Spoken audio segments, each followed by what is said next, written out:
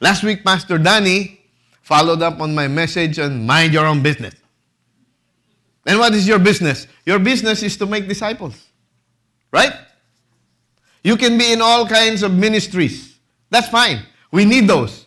But the main ministry is disciple making. Amen? All right. And he challenged us. I tried to translate it as best I can. Obey and make disciples now and see victory and blessings. Obey and make disciples now and see victory and blessings in your lives. Why is it important? Why is it important to remind ourselves that we should obey? Because obedience is God's love language. And that is what brings blessings. Now, we're not after the blessings. We are after pleasing God.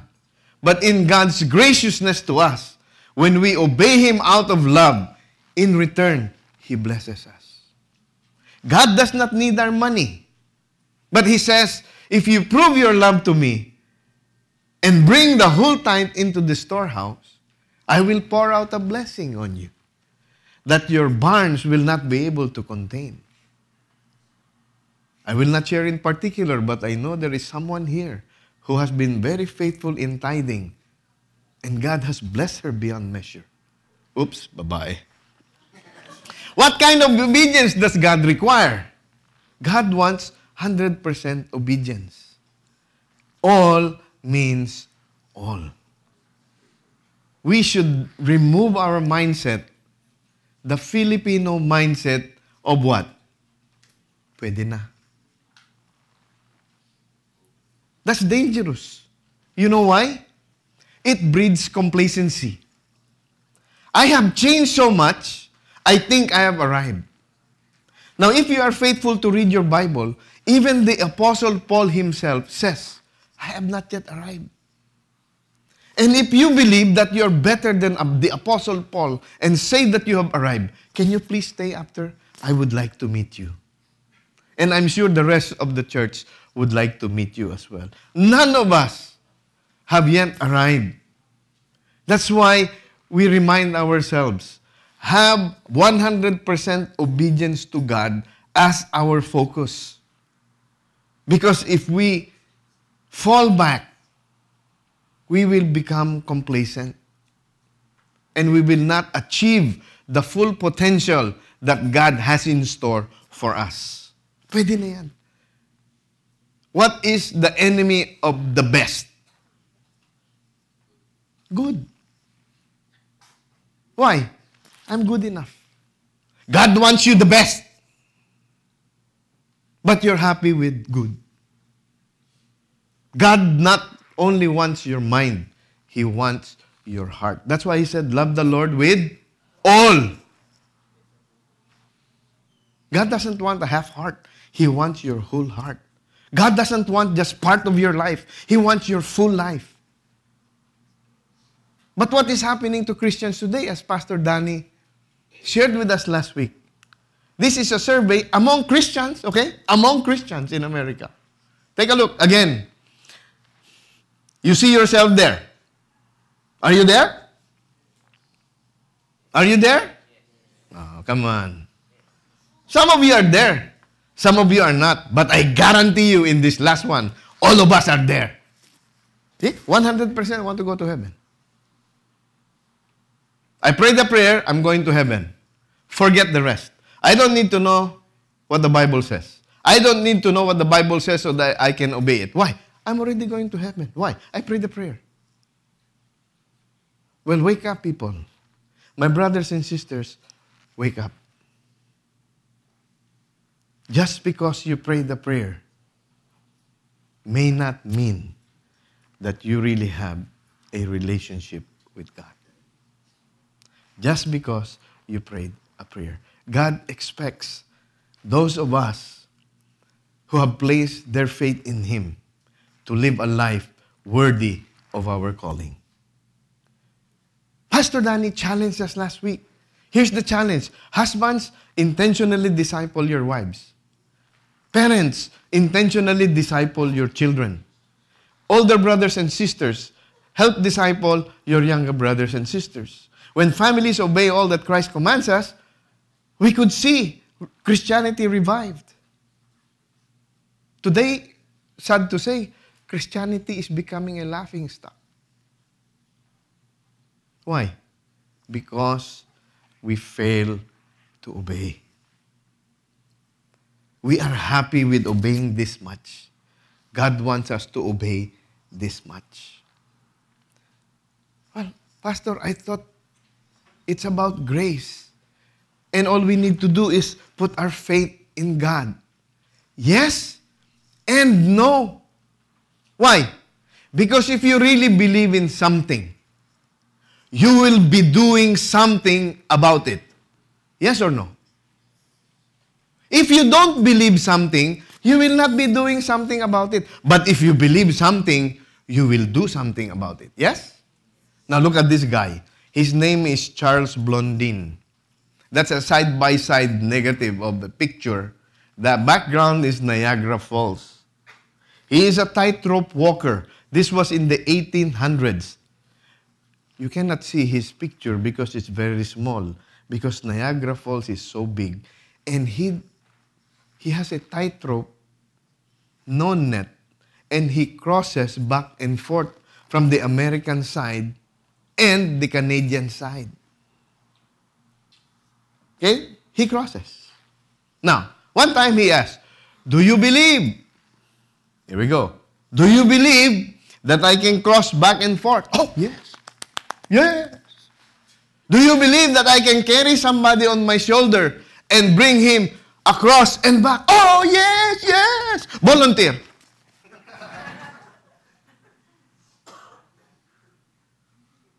Did they believe? They said they believed. But they did not do anything about it. He was able to bring across his manager. His manager rode on top of his shoulders. He crossed from one side and back. One day, he decided to up the ante. Okay, who believes that I can cross this time with a wheelbarrow attached to my waist? You see the wheelbarrow there?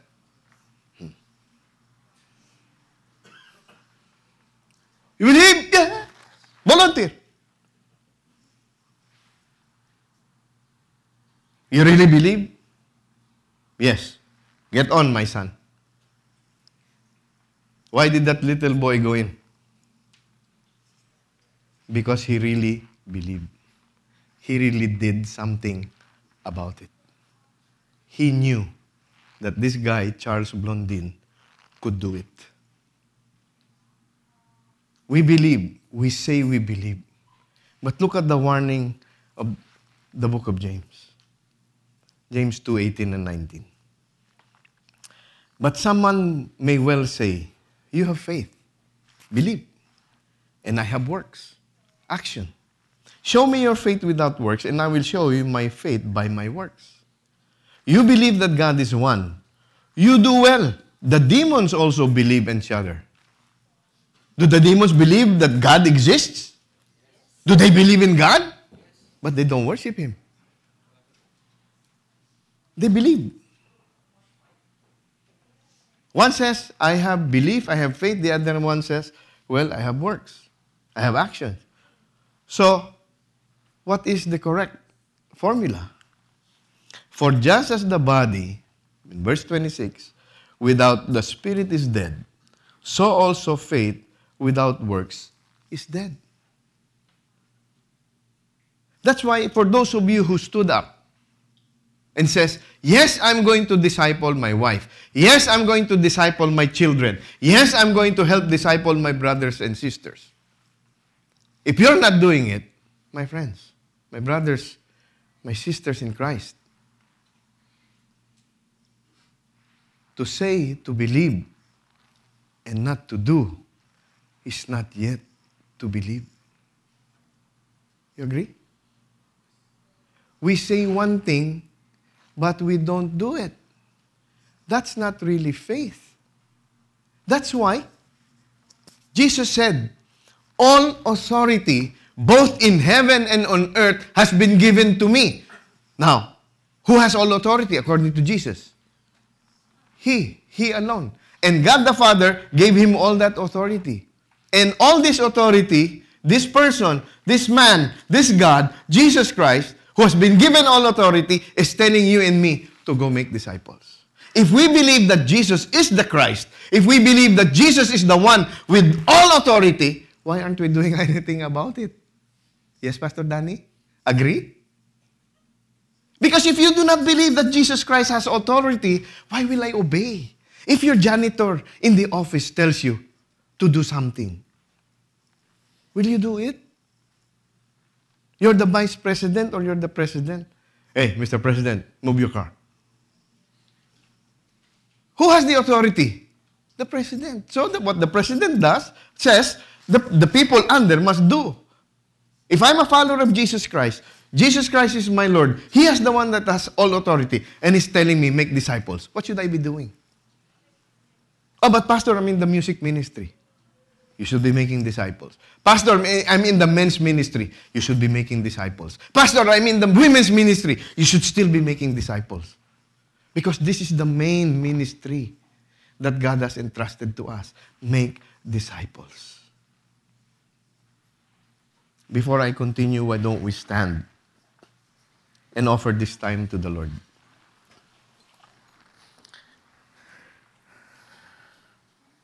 God Almighty, we thank you for this privilege, this honor of coming to you in worship. I thank you, Lord, for your word that does not change. It will stand forever. So I pray, Lord, that we will all listen to your word. And then I ask that you fill all of us with your Holy Spirit to give us understanding, to give us wisdom, to give us the courage to follow what you're telling us to do. Because God, far be it from us that we keep on saying that we believe but fail to do. God help us, I pray, in Jesus' name. Amen. You may be seated.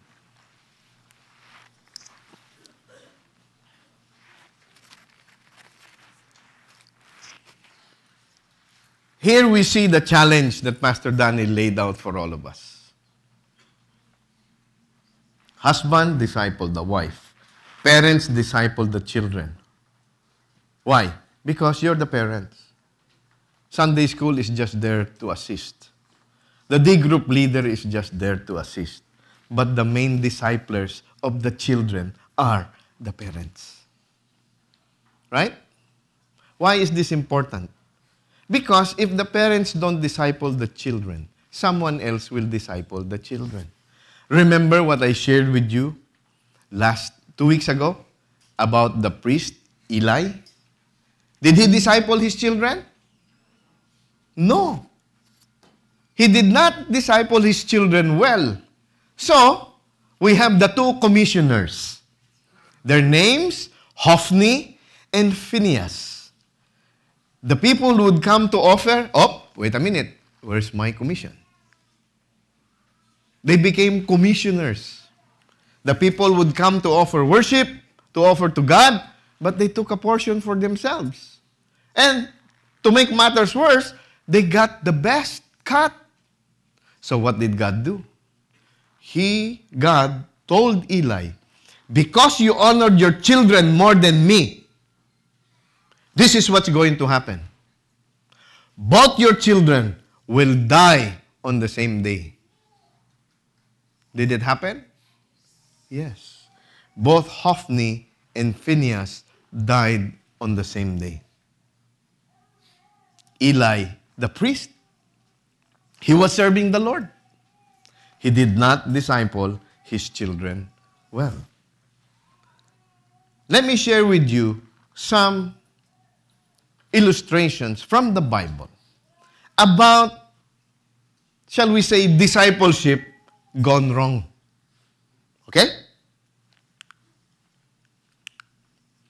Ahab and Jezebel.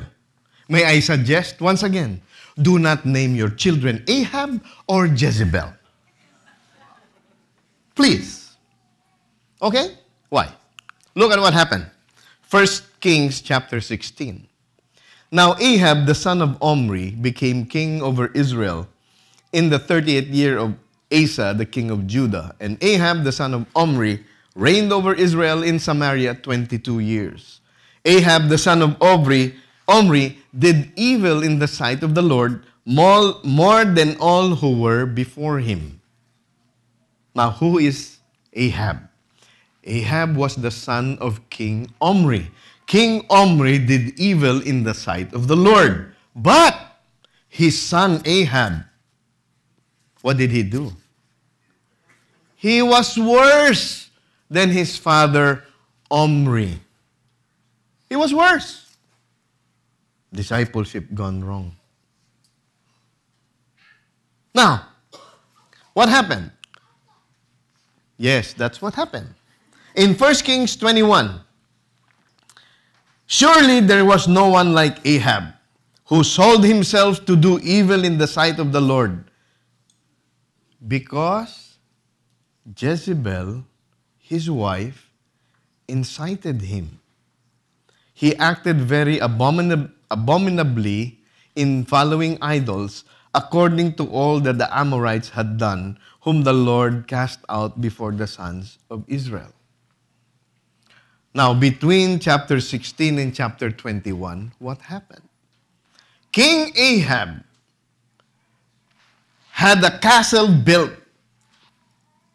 most of it built with ivory.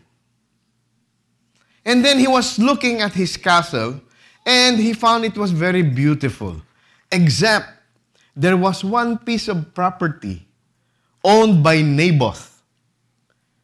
And that piece of property, King Ahab wanted for himself. He said, wow, this is a beautiful piece of property. If that is mine, I will be able to plant a vegetable garden. I wish I could own that property. He goes and speaks to Naboth. Can I buy your piece of land? Naboth said, far be it from me that I would sell my inheritance. So, King Ahab went home in his beautiful palace, downcast. He had married Jezebel from Phoenicia for political purposes. You see, during their time, so that, they don't come into war, they come into marriage, so that they become one family, they don't fight over each other anymore. Get the principle? Okay. So he goes home, and his wife Jezebel, what happened? Why do you look sad? You're the king. Why are you so sad? Well, Naboth, he does not want me to bought his land. But you're the king. What? You can own anything, you can get everything, you're the king. No, but he doesn't want to sell me his property. Long story short, Jezebel concocts this big charade that basically makes Naboth someone who blasphemed the Lord. So, because he blasphemed the Lord, supposedly he was put to death. So Naboth was killed because of the maneuverings, the manipulations of Jezebel. That's why the Bible says, there was no one like Ahab who sold himself to do evil in the sight of the Lord, because Jezebel, the wife, incited him. Who is supposed to disciple the wife? The husband. Who is the husband? Ahab. Ahab listened to his wife. Jezebel incited him to do evil in the eyes of the Lord. He did worse than his father. He did worse than the previous kings before him. Another name, two names that you should not name your children: Ananias and Sapphira. Okay? Ananias and Sapphira. What happened? In Acts chapter 5, a man named Ananias with his wife Sapphira sold a piece of property and kept back some of the price for himself with his wife's full knowledge. And bringing a portion of it, he laid it at the apostles' feet. But Peter said, Ananias, why has Satan filled your heart to lie to the Holy Spirit and keep back some of the price of the land? While it remained unsold, did it not remain your own? And after it was sold, was it not under your control? Why is it that you have conceived this deed in your heart? You have not lied to men, but to God. Here you have the good-willed man and a good-willed woman who disposed of their property. Their intention was the proceeds be given to the church so that the church could help the rest of the congregation. But what did they do? They kept back some of the money. Ananias, with full knowledge of his wife Sapphira, kept back some of the money for themselves. And when they represented, here is the proceeds of the sale. Was it correct? Was it true? They said yes. But what did Peter say? You have misrepresented the amount. That property was yours. Nobody told you to sell it and give it to the church. It was yours completely. Why is it that Satan has filled your heart? You have not only lied to men, you have lied to God. Both of them, with full knowledge, withheld back some of the amount. What happened? As he heard these words that Peter shared with him, Ananias fell down and breathed his last. And a great fear came over all the people who heard it. The young men got up and covered him up, and after carrying him out, they buried him. What happened to Ananias? He died on the spot. I just lied. God is unfair. Many people do worse than me. You have not lied to men. You have lied to God. 3 hours later, an interval of about 3 hours, his wife came in not knowing what had happened. She did not know that she was already a widow. What happened after 3 hours? And Peter responded to her, tell me, whether you sold the land for such and such a price. And she said, yes, that was the price. Remember, they had agreed. Then Peter said to her, why is it that you have agreed together to put the Spirit of the Lord to the test? Behold, the feet of those who have buried your husband are at the door, and they will carry you out as well. Did Sapphira also lie? Yes. They have connived. They have agreed to misrepresent the amount. What happened? And immediately, another dead on the spot. And immediately, she fell at his feet and breathed her last. And the young man came in and found her dead. They carried her out and buried her beside her husband. Discipleship gone wrong. They agreed to lie. Ahab listened to Jezebel. How about Abraham and Sarah? Abraham, the father of faith. Okay? In Genesis chapter 12, that was the time that God told Abraham of his promise. God's promise to Abraham. Come, leave, go to this land that I will show you. I will bless you, and you will be a father of great nations, and all nations will be blessed through you, and through your seed, all nations will be blessed. Wow! Okay, I go on the journey. I start to obey God. Then what happens? Now there was a famine in the land, so Abram went down to Egypt to sojourn there, for the famine was severe in the land. It came about when he came near to Egypt, he said to Sarai, his wife, see now, I know that you're a beautiful woman. Wow, at 65. Okay? Because when Abraham received the promise, he was 75. His wife was 65. At 65, see now, I know that you are a beautiful woman. And when the Egyptians see you, they will say, this is his wife. They will kill me. But they will let you live. Oh, please say that you're my sister, so that it may go well with me because of you, and that I may live on account of you. Oh.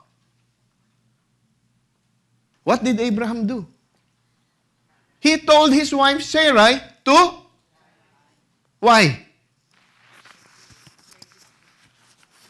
They might kill me. They will spare you. They will kill me because you're beautiful. The husband tells the wife to lie, to save his own neck. Well, let's give Abraham a break. Anyway, he's the father of our faith. And you know naman the Egyptians, you don't really know what they're going to do. So let's give him a break. Well, okay. But how about in Genesis 20? Now Abraham journeyed from there toward the land of the Negev and settled between Kadesh and Shur. Then he sojourned in Gerar. Abraham said to Sarah, his wife, she is my sister. So Abimelech, king of Gerar, sent and took Sarah. How many times did Abraham lie? Are we going to give him a pass? We shouldn't give him a pass. Now, if you read through Scripture, you will know that this is a half-truth.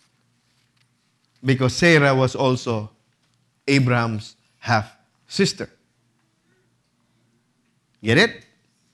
But rather than being 100% honest, he decided to go the other way and 50% truth, rather 50% lie, than 100% truth. That's why we should have as our goal to obey all. There is no conflict between the grace of God and the command to us to obey all. People want the freedom of salvation, but we do not want to live out our salvation. You see that graphic that I showed earlier? Oh, only this much read their Bible, only this much pray, only this much time. But everybody wants to go to heaven. So we want to accept the free gift of God, but we do not want the responsibility to live as Christians. That's why we are becoming a mockery. Because we say one thing, we do the other. We should be willing. We should make it our life's goal. God, I want to obey all. My friends, this is the most tragic failure of discipleship ever. Adam and Eve. When God created Adam and Eve, He told Adam, the Lord God took the man, Adam, and put him into the Garden of Eden to cultivate it and keep it. The Lord commanded the man, saying, from any tree of the garden you may eat freely, but from the tree of knowledge of good and evil you shall not eat, for in the day that you eat from it, you will surely die. God gave the command to whom? To the man. You the man. I give you the command. You are free to eat from any tree in the garden, except this one tree. Because if you eat from that one tree, you're going to die. So what happens? In chapter 3, now the serpent was more crafty than any beast of the field which the Lord God had made. And he said to the woman, indeed, God has said, you shall not eat from any tree of the garden.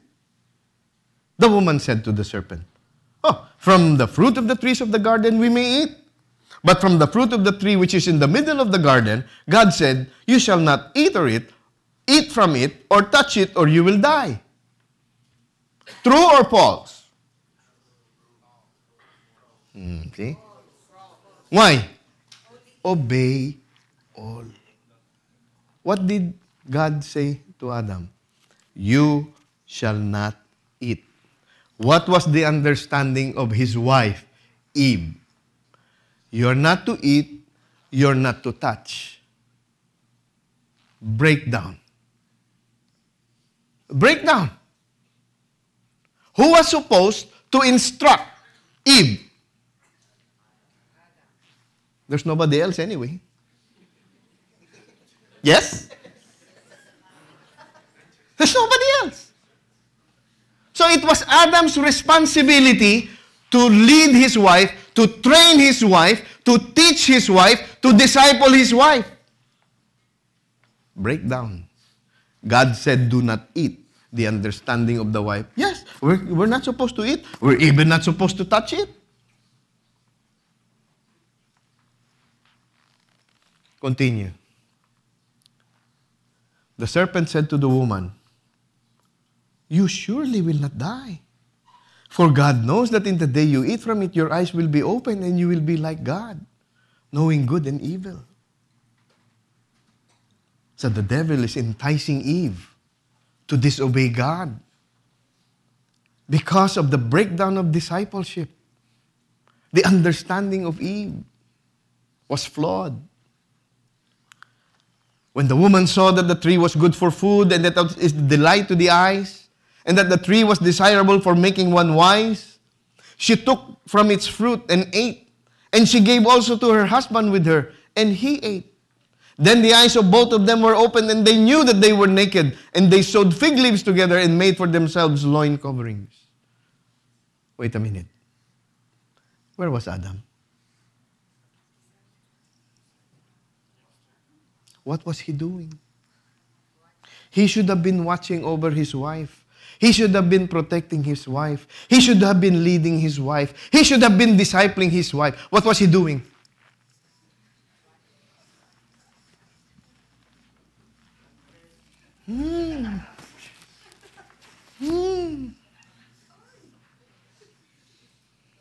All this time, the serpent is trying to deceive Eve to commit sin, to commit disobedience against God. And what was he doing? So what happened?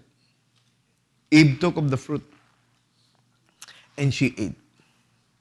And by eating, disobeyed the commandment of God. And she gave to her husband who was with her, and he ate. And after that they have eaten, what happened? All of a sudden, their eyes were opened. They saw their nakedness and began to cover themselves. Sin had entered the world. Shame together with sin entered the world. And they tried to cover up their mistake, their sin, their disobedience with fig leaves. And what is the consequence? God said to them in verse 17, then to Adam he said, because you have listened to the voice of your wife and have eaten from the tree about which I commanded you, saying, you shall not eat from it. Cursed is the ground because of you. In toil you will eat of it all the days of your life. Both thorns and thistles it shall grow for you, and you will eat the plants of the field. By the sweat of your face you will eat bread, till you return to the ground, because from it you were taken, for you are dust, and dust you shall return. Adam did not disciple his wife. Adam allowed his wife to take the lead. And she was deceived, and she ate. She was deceived, and she disobeyed. Adam took the fruit from his wife. He ate, and he also sinned. I knew it. It is the woman's fault. Well, 1 Timothy says, it was Adam who was first created, and then Eve. It was not Adam who was deceived, but the woman being deceived fell into transgression. See? I told you. Guess again. The woman was deceived, but Adam's sin was willful. He could have said, no, I'm not going to eat. But what did he do? He just ate. No one tried to deceive him. He took it from his wife and he ate it. And he was the person to whom God gave the command. So who really dropped the ball? So don't nudge your wife. And don't nudge your husband. You see, I told you it's really your fault. No, it's really your fault. See, that's exactly what they did. What did you do? God, the man that you gave me. God, the woman that you gave me. Eve, what happened? The serpent that you created. It's never our fault. It's always somebody else's fault. Where are you going? There. Hone up. Be accountable. Be in discipleship. This is the worst. This is the worst breakdown of discipleship. Because look at the consequence. So he, God, drove the man out at the east of the Garden of Eden. He stationed the cherubim with the flaming sword, which turned every direction to guard the way to the tree of life. Not only did they die physically, they became mortal. They died spiritually. They were cast out from the presence of God. They were cast out. They were no longer allowed to be with God because of one act of disobedience. God, I'm already obeying 99.99999%. How about that 0.0000001? What's that? Should I accept that? If God would say. God desires all of our heart. He wants us to obey completely. You see this breakdown? Because of one sin, sin entered the world, and death through sin. Therefore, all died because all have sinned. One sin. And then we toy around, we play around with God. God, I'm already obeying this much. Okay na. Can you just accept that? No. Any sin is sin. Any form of disobedience is disobedience. Let's stop playing around with God.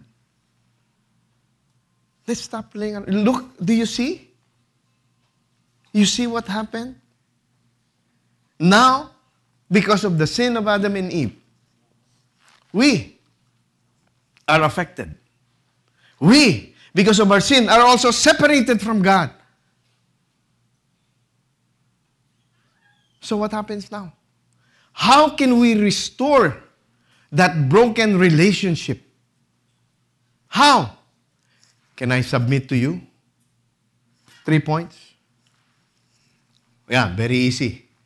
If you still do not understand that, I don't know anymore what to do. Oh! Oh! Oh! Oh. You like that title? That's it! Isn't it the parents when we see our children attempting to do something? Oh, yeah. That's it. You see them already trying to disobey. Oh. So very simple. This is how we reconnect everything. Very easy. Oh. That's it. How? How? Again? Matthew 28:18-20, again? Yes. Let me explain. Let's read it together, shall we? And Jesus came up and spoke to them, saying, all authority has been given to me in heaven and on earth. Go therefore and make disciples of all nations, baptizing them in the name of the Father and the Son and the Holy Spirit, teaching them to observe all that I command you. And lo, I am with you always, even to the end of the age. Oh! Again? What's the first O? Make disciples. How do I make disciples? Obey the gospel. I cannot be a disciple until I become a believer. To come to faith in Jesus Christ, I must first place my faith in Christ. I cannot be a follower of someone with whom I have no relationship whatsoever. A disciple is a follower of Christ. Therefore, a disciple of Christ must first have a personal relationship with Christ. Bakit naman obey? Why is it obey again? Why? Because look, 1 Peter 4, for it is time for judgment to begin with the household of God. And if it begins with us first, what will be the outcome of those who do not obey the gospel?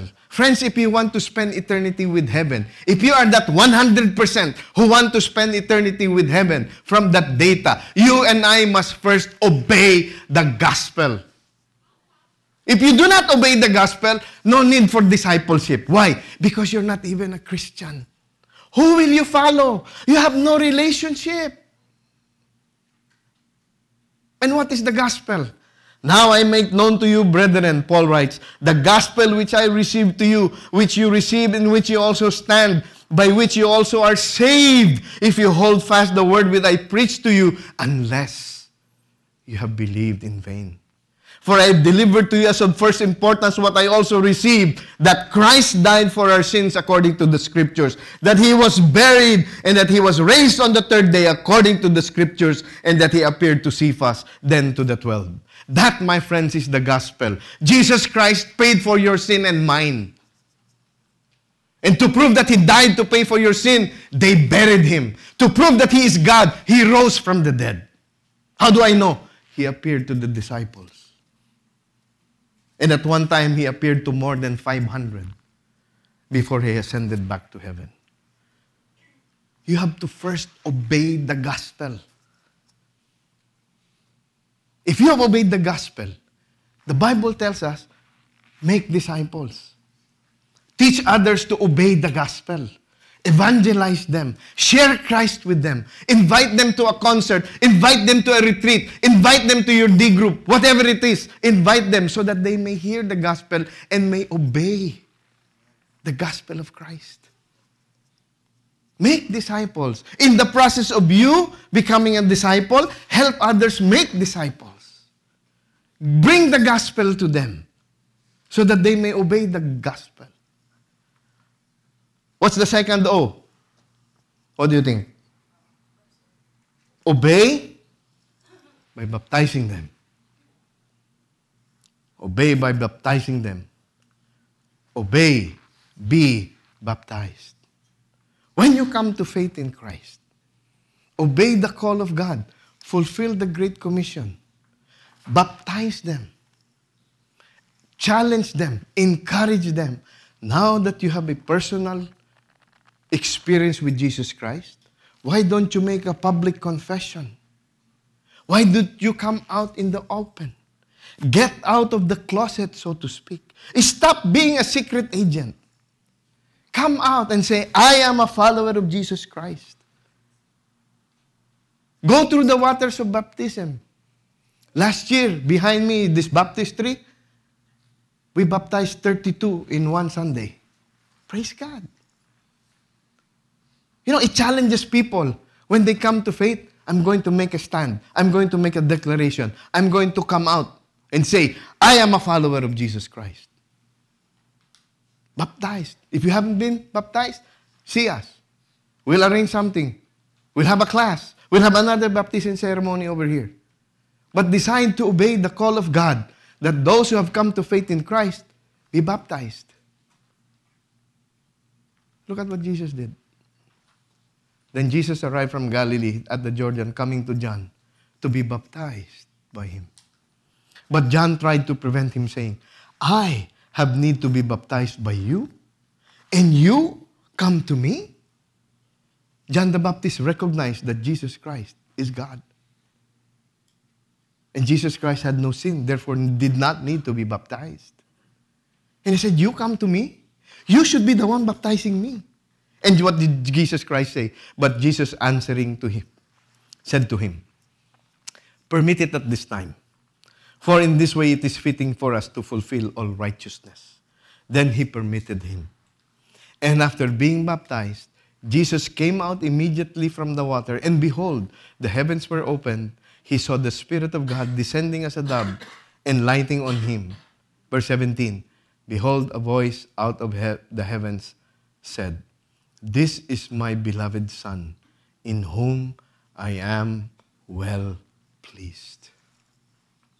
Jesus did not need to be baptized, but because it was part of the plan of God, that John the Baptist would preach the baptism of repentance, that Jesus Christ gave us a model to follow. He said to his cousin, let it be so for now.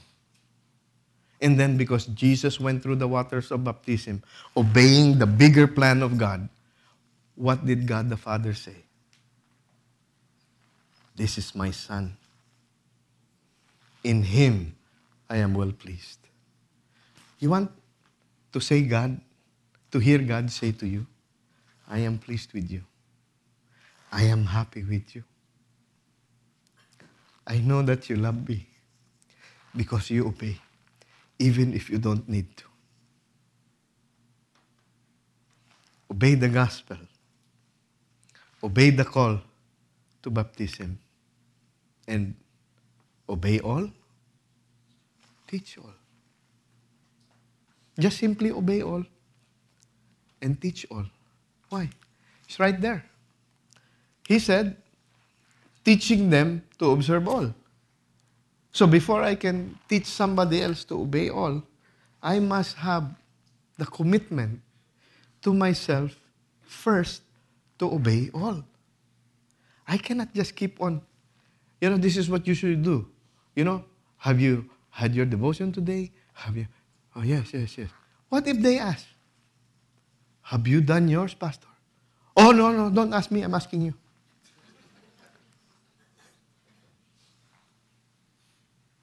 Where is the equity in that?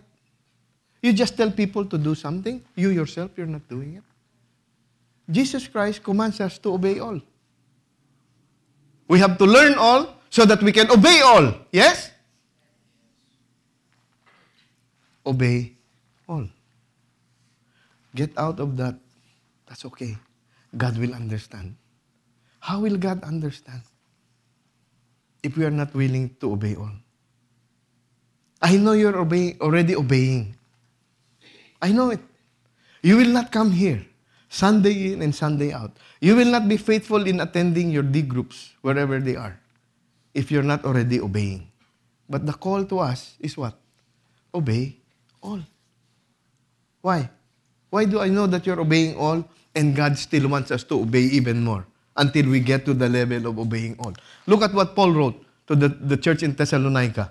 Finally then, brethren, we request and exhort you in the Lord Jesus that as you have received from us instruction as how you ought to walk, how you ought to live as Christians and please God, just as you actually do walk.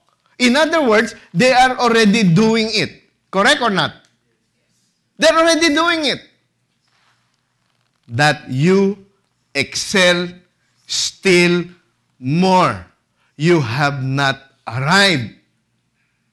There's a lot more to obey. That's why the Bible tells us, obey all. They're already doing it. They're already following. They're already obeying it. You should excel still more. There is a lot more to obey. Obey the gospel. Obey the call to be baptized.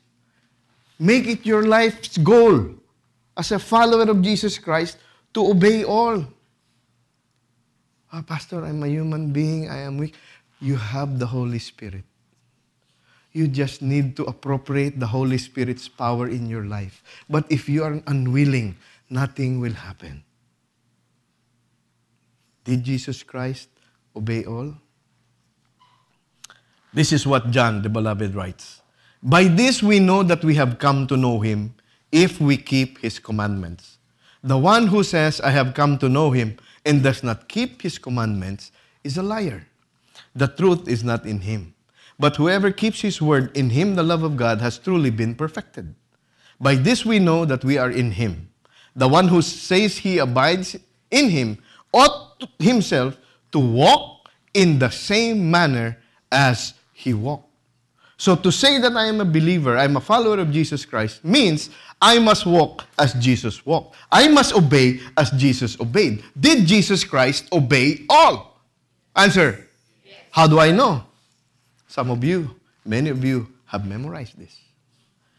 Have this attitude in yourselves which is also in Christ Jesus, who, although he existed in the form of God, did not regard equality with God a thing to be grasped, but emptied himself, taking the form of a bondservant, and being made in the likeness of men, being found in appearance as a man, he humbled himself by becoming obedient to the point of death, even death on a cross.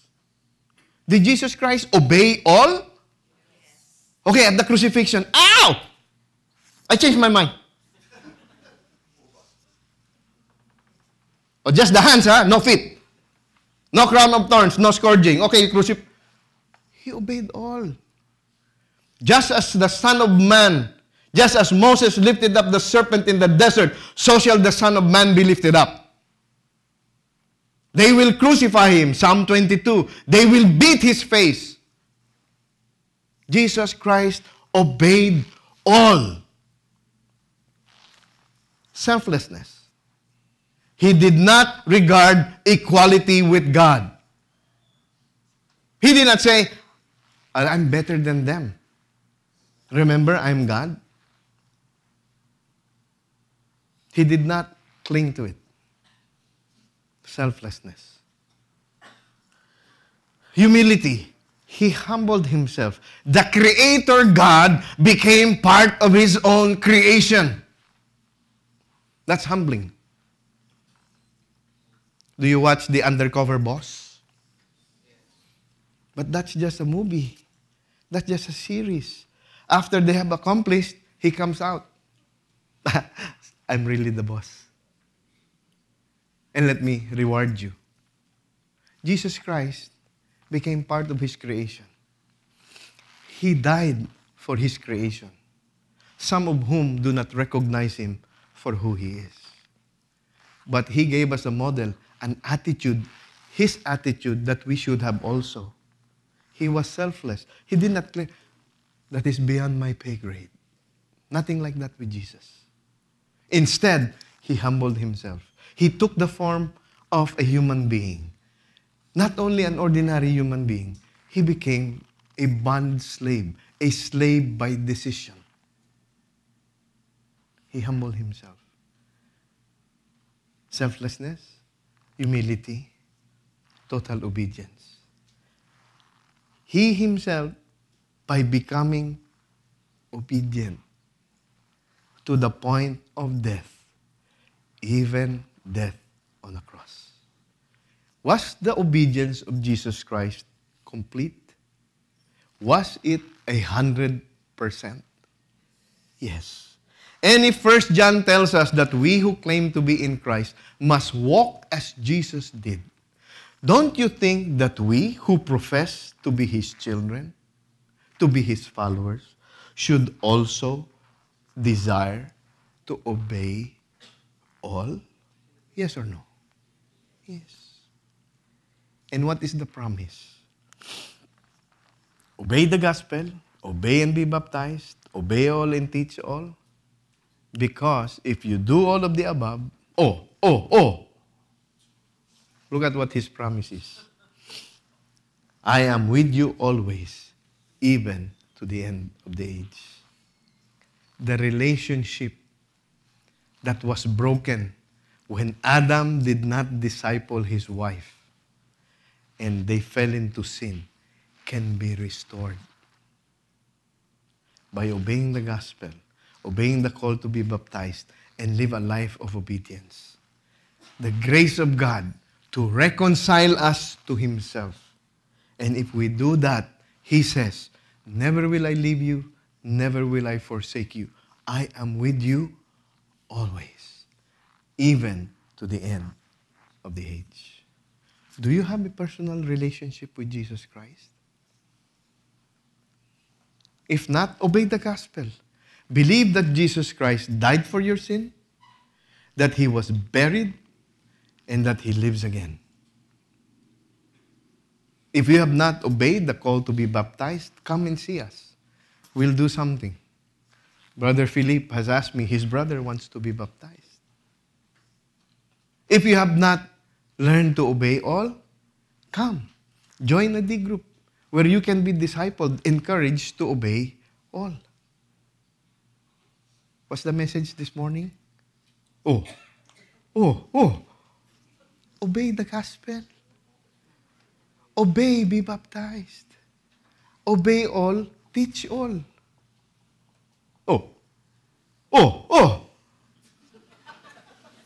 Number one, very important, if you have not obeyed the gospel, friends, you never know what will happen. Obey the gospel. Come to faith in Christ. All Jesus Christ is asking is for you to confess with your mouth that Jesus is Lord and believe in your heart God raised Him from the dead.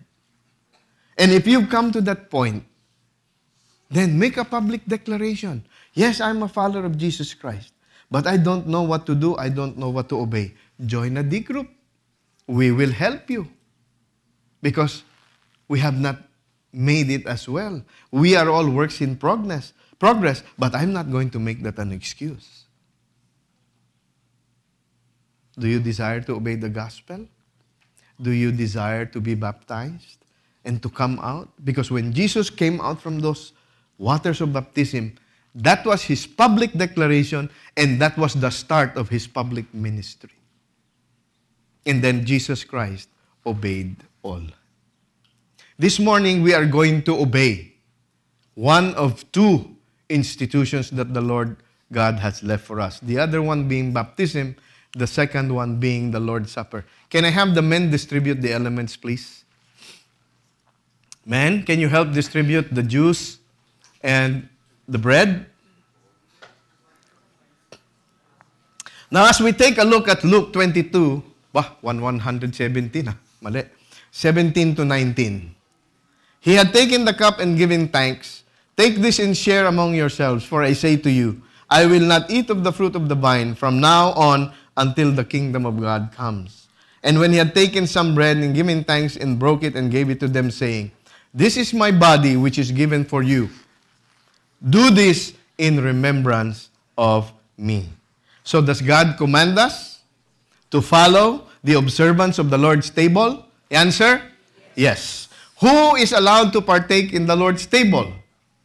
Those who have obeyed the gospel of Jesus Christ. Therefore, because if you have not yet come to faith in Christ, inhibit yourselves. It's okay. No one is going to call your attention. That's between you and God. Second, the call to obey all. If you are here this morning and you have a personal relationship with Jesus Christ, but you're not willing to obey all, you're cherishing sin in your heart, inhibit yourself also. Inhibit yourself. Inhibit yourself from partaking. This is a command of God. This is serious between God and you. This is something personal. Be in an attitude of prayer. Wherever you are, if you don't yet have a personal relationship with Jesus, from your heart to the heart of God, tell God, God, Lord Jesus, I acknowledge you as the one who died to pay for all of my sins. I humbly ask you to come into my life, not only to be my Savior, but to be the Lord of my life. God, with the power of your Holy Spirit, I desire to obey you. And I ask you to change me from the inside out, to make me the kind of disciple that you want me to be.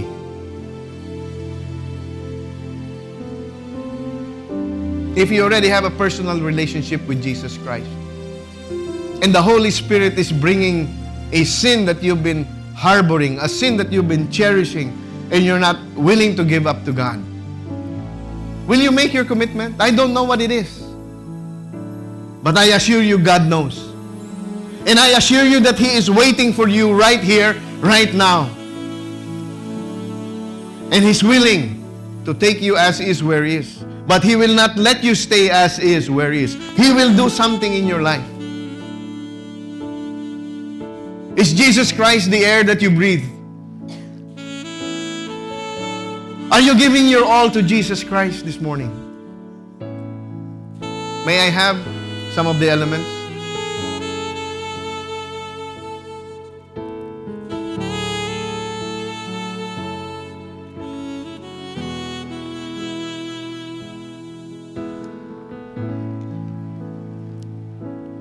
If it helps you to close your eyes and bow your heads, do so. Because this is between you and God.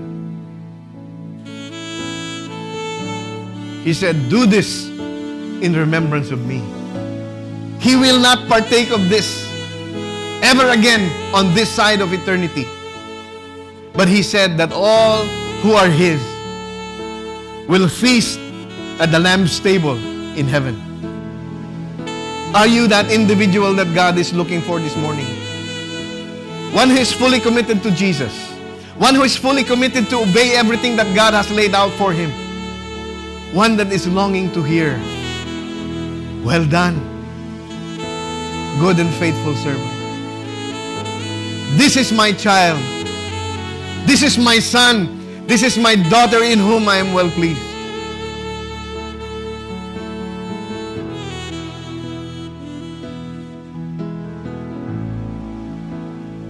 And on the night He was betrayed, He took bread. And giving thanks, He broke it and said, this is my body, which is given up for you. Lord Jesus, we thank You for humbling Yourself to becoming part of Your creation. Giving up Your life, giving up Your body as You bore our sins. Jesus, we want to thank You that You took our stripes. You were pierced through for our transgression. The iniquity of us all fell on You. And we remember You, Lord Jesus. We thank You, Lord Jesus. Let's partake of the bread.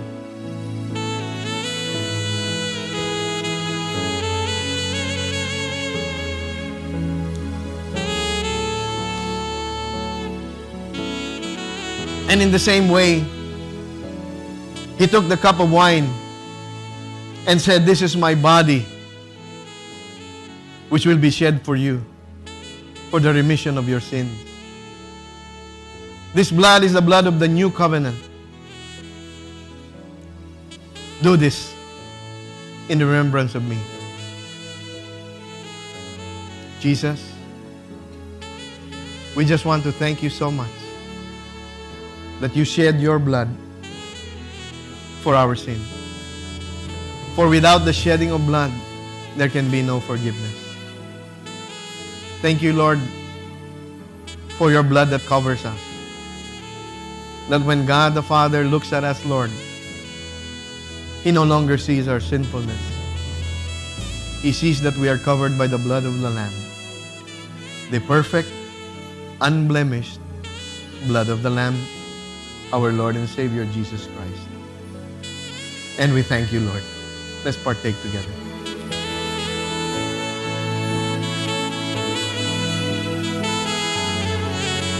God Almighty, we thank You for what You have done for us through Jesus Christ. For it is only by Your grace that we are saved through faith. I pray, Lord, for all of us, that You will imbibe in us an earnest desire to obey everything that You have commanded to us. And even as we celebrate the Lord's table and remember what Jesus Christ has gone through for us, we rejoice that He is alive, that He is risen, that He is seated at the right hand of the Father, constantly interceding for the saints. God, we thank You for Your great love for us. Allow us to respond to that love by having that desire to obey everything that You've commanded, that we may also walk as Jesus walked, in selfless humility and total obedience. This is our prayer from our hearts to Yours. We pray in Jesus' name. And all of God's people said, Amen and amen.